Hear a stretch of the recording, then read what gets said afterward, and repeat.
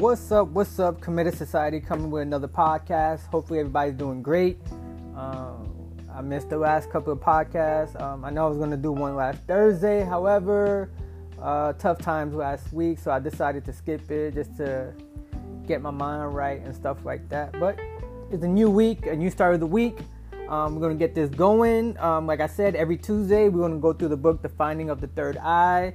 We're almost done with this book, a couple more chapters left. And what we're going to get to today, actually we're halfway through. I'm not going to say we're almost through, halfway through.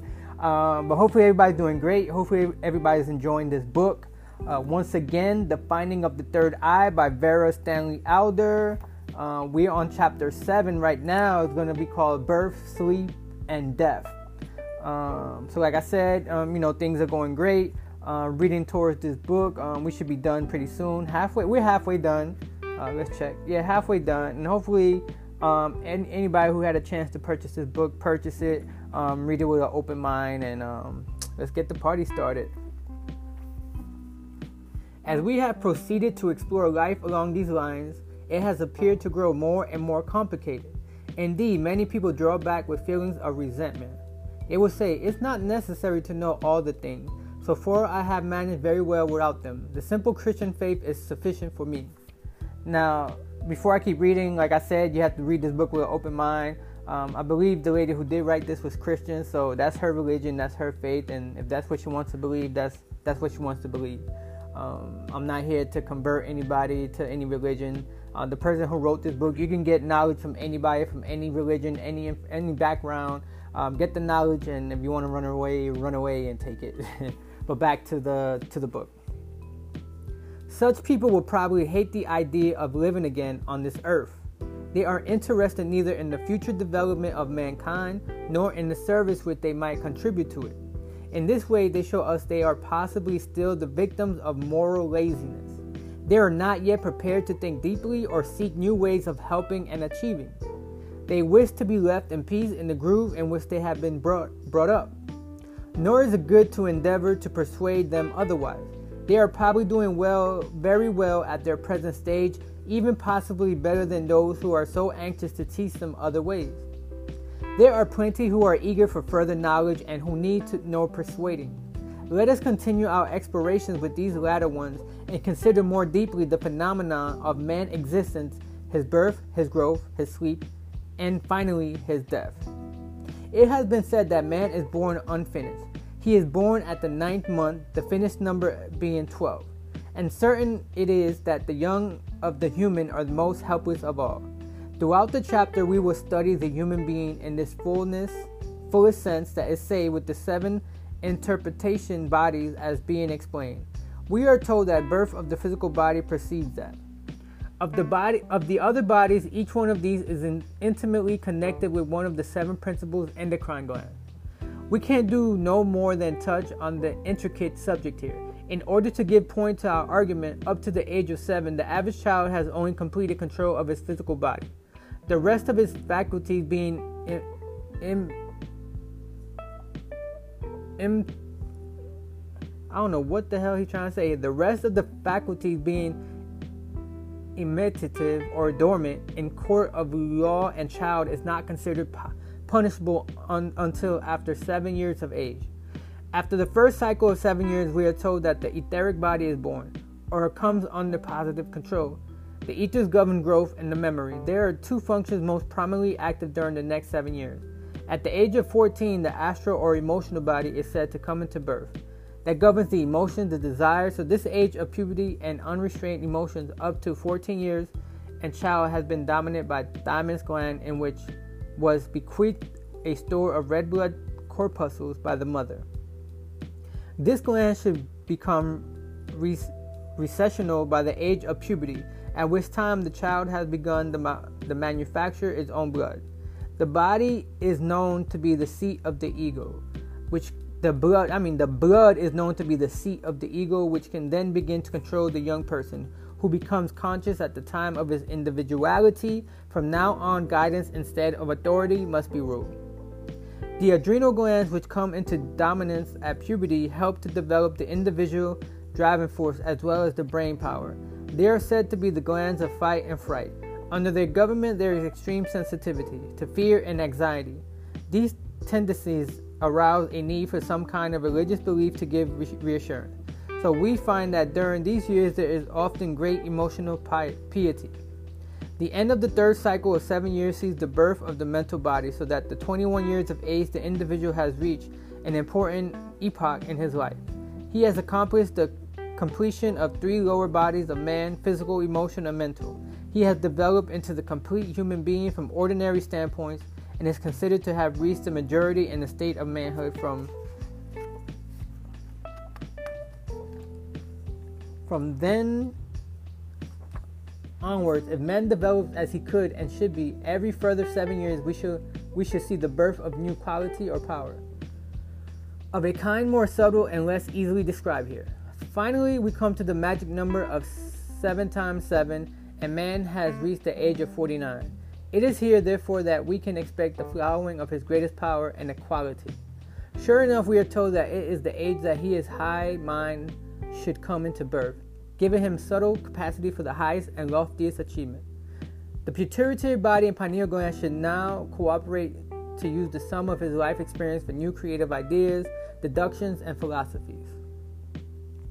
Therefore, at this age, it would be well if men could retire from all mechanical routine work and concentrate on giving to this world his contributions in the way of schemes for the better of mankind and the various inspirations resulting from experience. As he could still have expectations of life for another 50 years, this will allow him close on half a century of potent fulfillment in living. Such would be the program of the perfect man or woman who was able to live up to his or her potentialities. But at the present time, many people dissipate their energy and strength to such an extent while young that they never reach the flowering of the greatest faculties at all. They live and die without ever testing the ultimate joys and triumphs of human existence. They are never able to feel that they have made any knowledge really their own, that they know that any fundamental fact of life, what they are, what they hear, what the progress in life they live always like the man who said, the only certain thing in life is doubt. They admit their dark ignorance by scoffing at the bare possibility of such knowledge, refusing to see that right down the ages there have been vast accumulation of circumstantial evidence compiled for their own heritage and benefits. They continue to muddle along interminably into their stagnant grooves. Such laziness makes man willing to be blind to the fact that his greatest contributions of value to the world can be experienced after he is 50. Therefore, he does not husband his mental and his physical strength to the end. He should realize that the inspired production of the higher mind gives the intense joy of fulfillment than which there is no greater glory. The fact that many people are half exhausted wrecks by the age of 50 and other much before that is disgrace to progress and modern education. And one proof of prevailing ignorance is the people are not sensible of this disgrace. When healing the sick, Christ said, thy sin is forgiven thee, pointing out very definitely the disease is outward manifestation of wrong thinking. But we have not yet taken the hint. We are still proud to tell of our disease, unaware that we are giving away the unclean and unkempt conditions of our minds. In the future, people will feel ashamed of letting down the community by becoming unwell. A man will be as unwilling to admit to having a cold as he is to confess to a death. Now, let me say something real quick. I know with the whole feminist movement, in this book she used man, but when she used man, it means both male and female. And if you have something to say about that, then that's your own problem, that's your own situation. If you think, and it's a female writing this, but as you can see, it was written a long time ago, so she used man for man and woman. The present general ill health is irresponsible for men irregularities in the development of the glands. Some of them do not recess when they should, and so a childish and unmoral state continues in the growing youth. Unbalance of the glands cause some of them predominate too early to compensate for weakness in others. This produces geniuses. We are for that reason often prone to epilepsy and other abnormalities. The ancients understood the connection between the glands and the subtle world of nature. It will be a happy day when the knowledge is revised by modern scientists. Let us next consider the common but marvelous phenomenon of sleep. There is a vast accumulation of data providing that ego or individual can and does leave the body during sleep. The blood recedes from the brain, which can no longer function. Yet, much mental activity may take place. Together with many authentic experiences of faraway places, a person can, during sleep, solve intricate problems which have beaten him during the day. He can also tell the time and awaken at any hour. Decide upon he can function in the complex world of happiness, which he calls dreams. We are told that if the ego leaves the physical body during sleep, he does so clothed in his mental and astral bodies, in which he is mobile as electricity. The physical body is left enveloped in his etheric body, or double the counterpart of the human body, formed of condensed ethers, throughout which life forces are fed to the tissue from surrounding ethers. Man's various bodies are linked together by a vital elastic cord operating rather than an electric current without the wire. The cord is the kind of umbilical cord which joins the ego and his vehicle to the part of Mother Earth, which is physical body. When it snaps is born into the afterlife, we say then he is dead. The cord is referred to the Bible as the silver cord. As long as it interacts, the traveling ego is able to get back into his body, and surely as telephone messages can travel along the wire. We are told that the only difference between life and death is sudden sundering of his subtle link which binds a person to his physical body. A strong desire to see a friend may often take the sleeper to see the friend, who may be either awake in his physical body or himself traveling while sleep is in the astral realm. In the way is said, many important meetings actions are rehearsed by people concerned days before they occur. This will explain why one often has the feelings of knowing just what is going to be said or done. It is possible in the way that many prophecies are given. In this connection, we should notice the extreme significance which all ancient nations attach to dreams. The power clearly to remember one's dream was cultivated assiduously by the priesthood, as we also the ability to interpret the dream, and adept in these matters was held in the highest esteem by the nation whose affairs was regulated according to the instructions or prophecies so given. Joseph of the Old Testament was such a cheating or incompetence in those matters was heinous crime. Josiah of the Bible was told that false dreamers should be put to death. Alexander the Great spoke of dreams as the greatest chance man has of acquiring knowledge. Martin Luther said that the current translation of he given to his beloved sleep is he given that his beloved sleep during sleep. The whole history of the Bible, as many other ancient histories, revolves around the importance of vision, prophecies, and dreams. What are we doing now about the interesting activity which takes up nearly a third of our living hours? The first step would be to obtain, through concentration and practice, to clear recollections of our dreams. To do this, it's necessary to try to visualize the astral plane as it really is. This is difficult because once we are free in the astral world, conditions are utterly different. Then around the pulsate the living, malleable astral stuff, which is free from the laws of gravitation, and which would itself at once into form unto impetus of its mind. If we want a horse, for example, we involuntarily and rapidly build one without thought.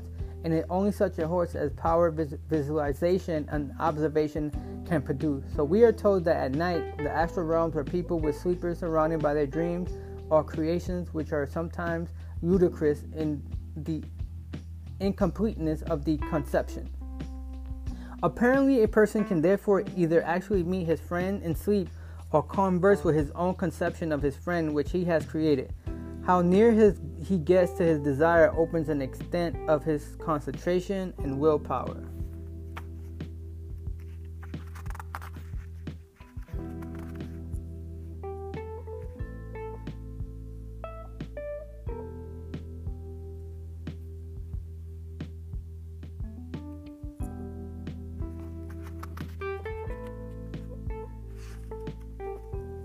I think I lost the spot.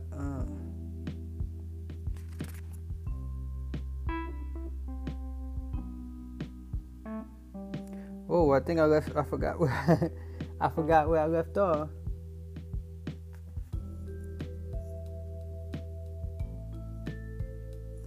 Another condition of the astral world is that many things can be happening in the same spot without being aware of one another, as it were.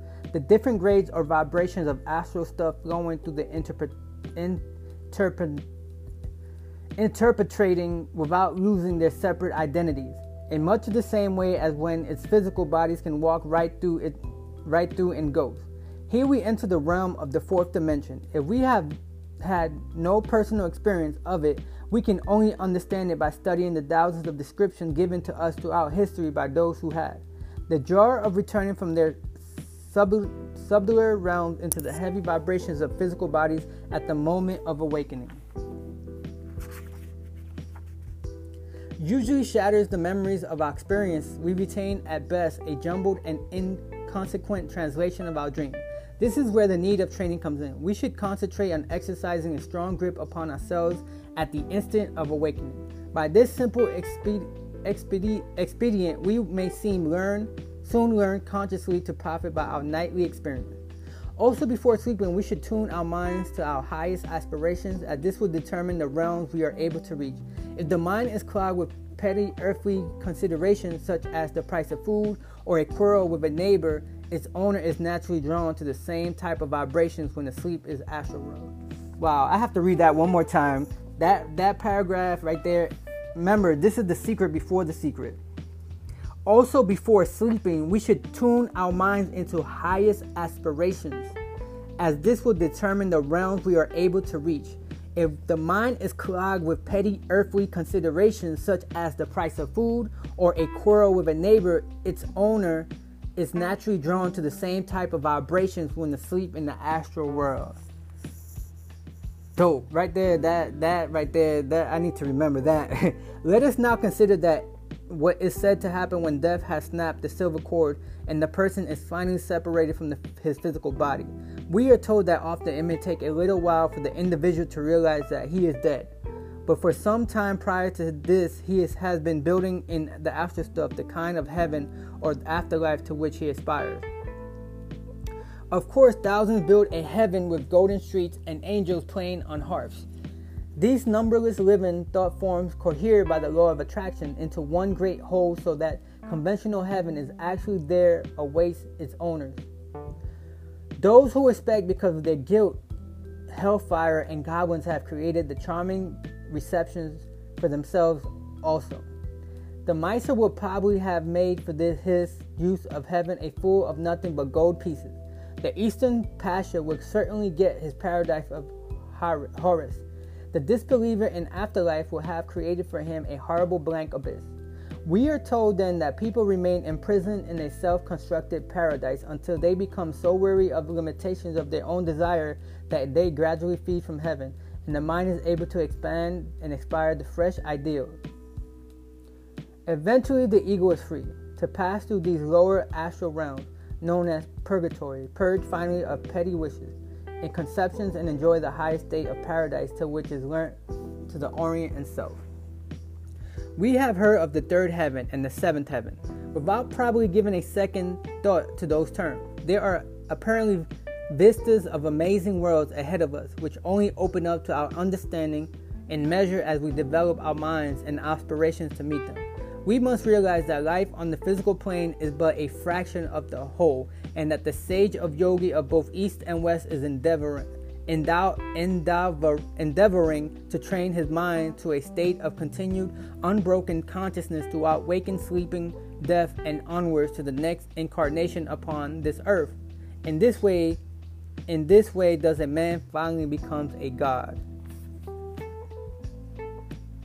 Well, guys, that's the finding of the third eye. That was chapter 7, birth, sleep, and death. And so the next is going to be, the next chapter is going to be called The Secrets of Breathing. And that's going to be great. So it might have some exercises on here. Thank you for listening to my podcast. I know it's a little different type of podcast, but I really wanted to read this book, The Finding of the Third Eye, and I wanted to share it. And then something in me told me to read it. I don't know why. Something did tell me, so I decided to read it. So going through it, Finding of the Third Eye. If you like it, you like it. If you don't like it, then read something else. But The Finding of the Third Eye, and I'm actually reading it to you. So have fun. Thank you for listening to my podcast. Peace.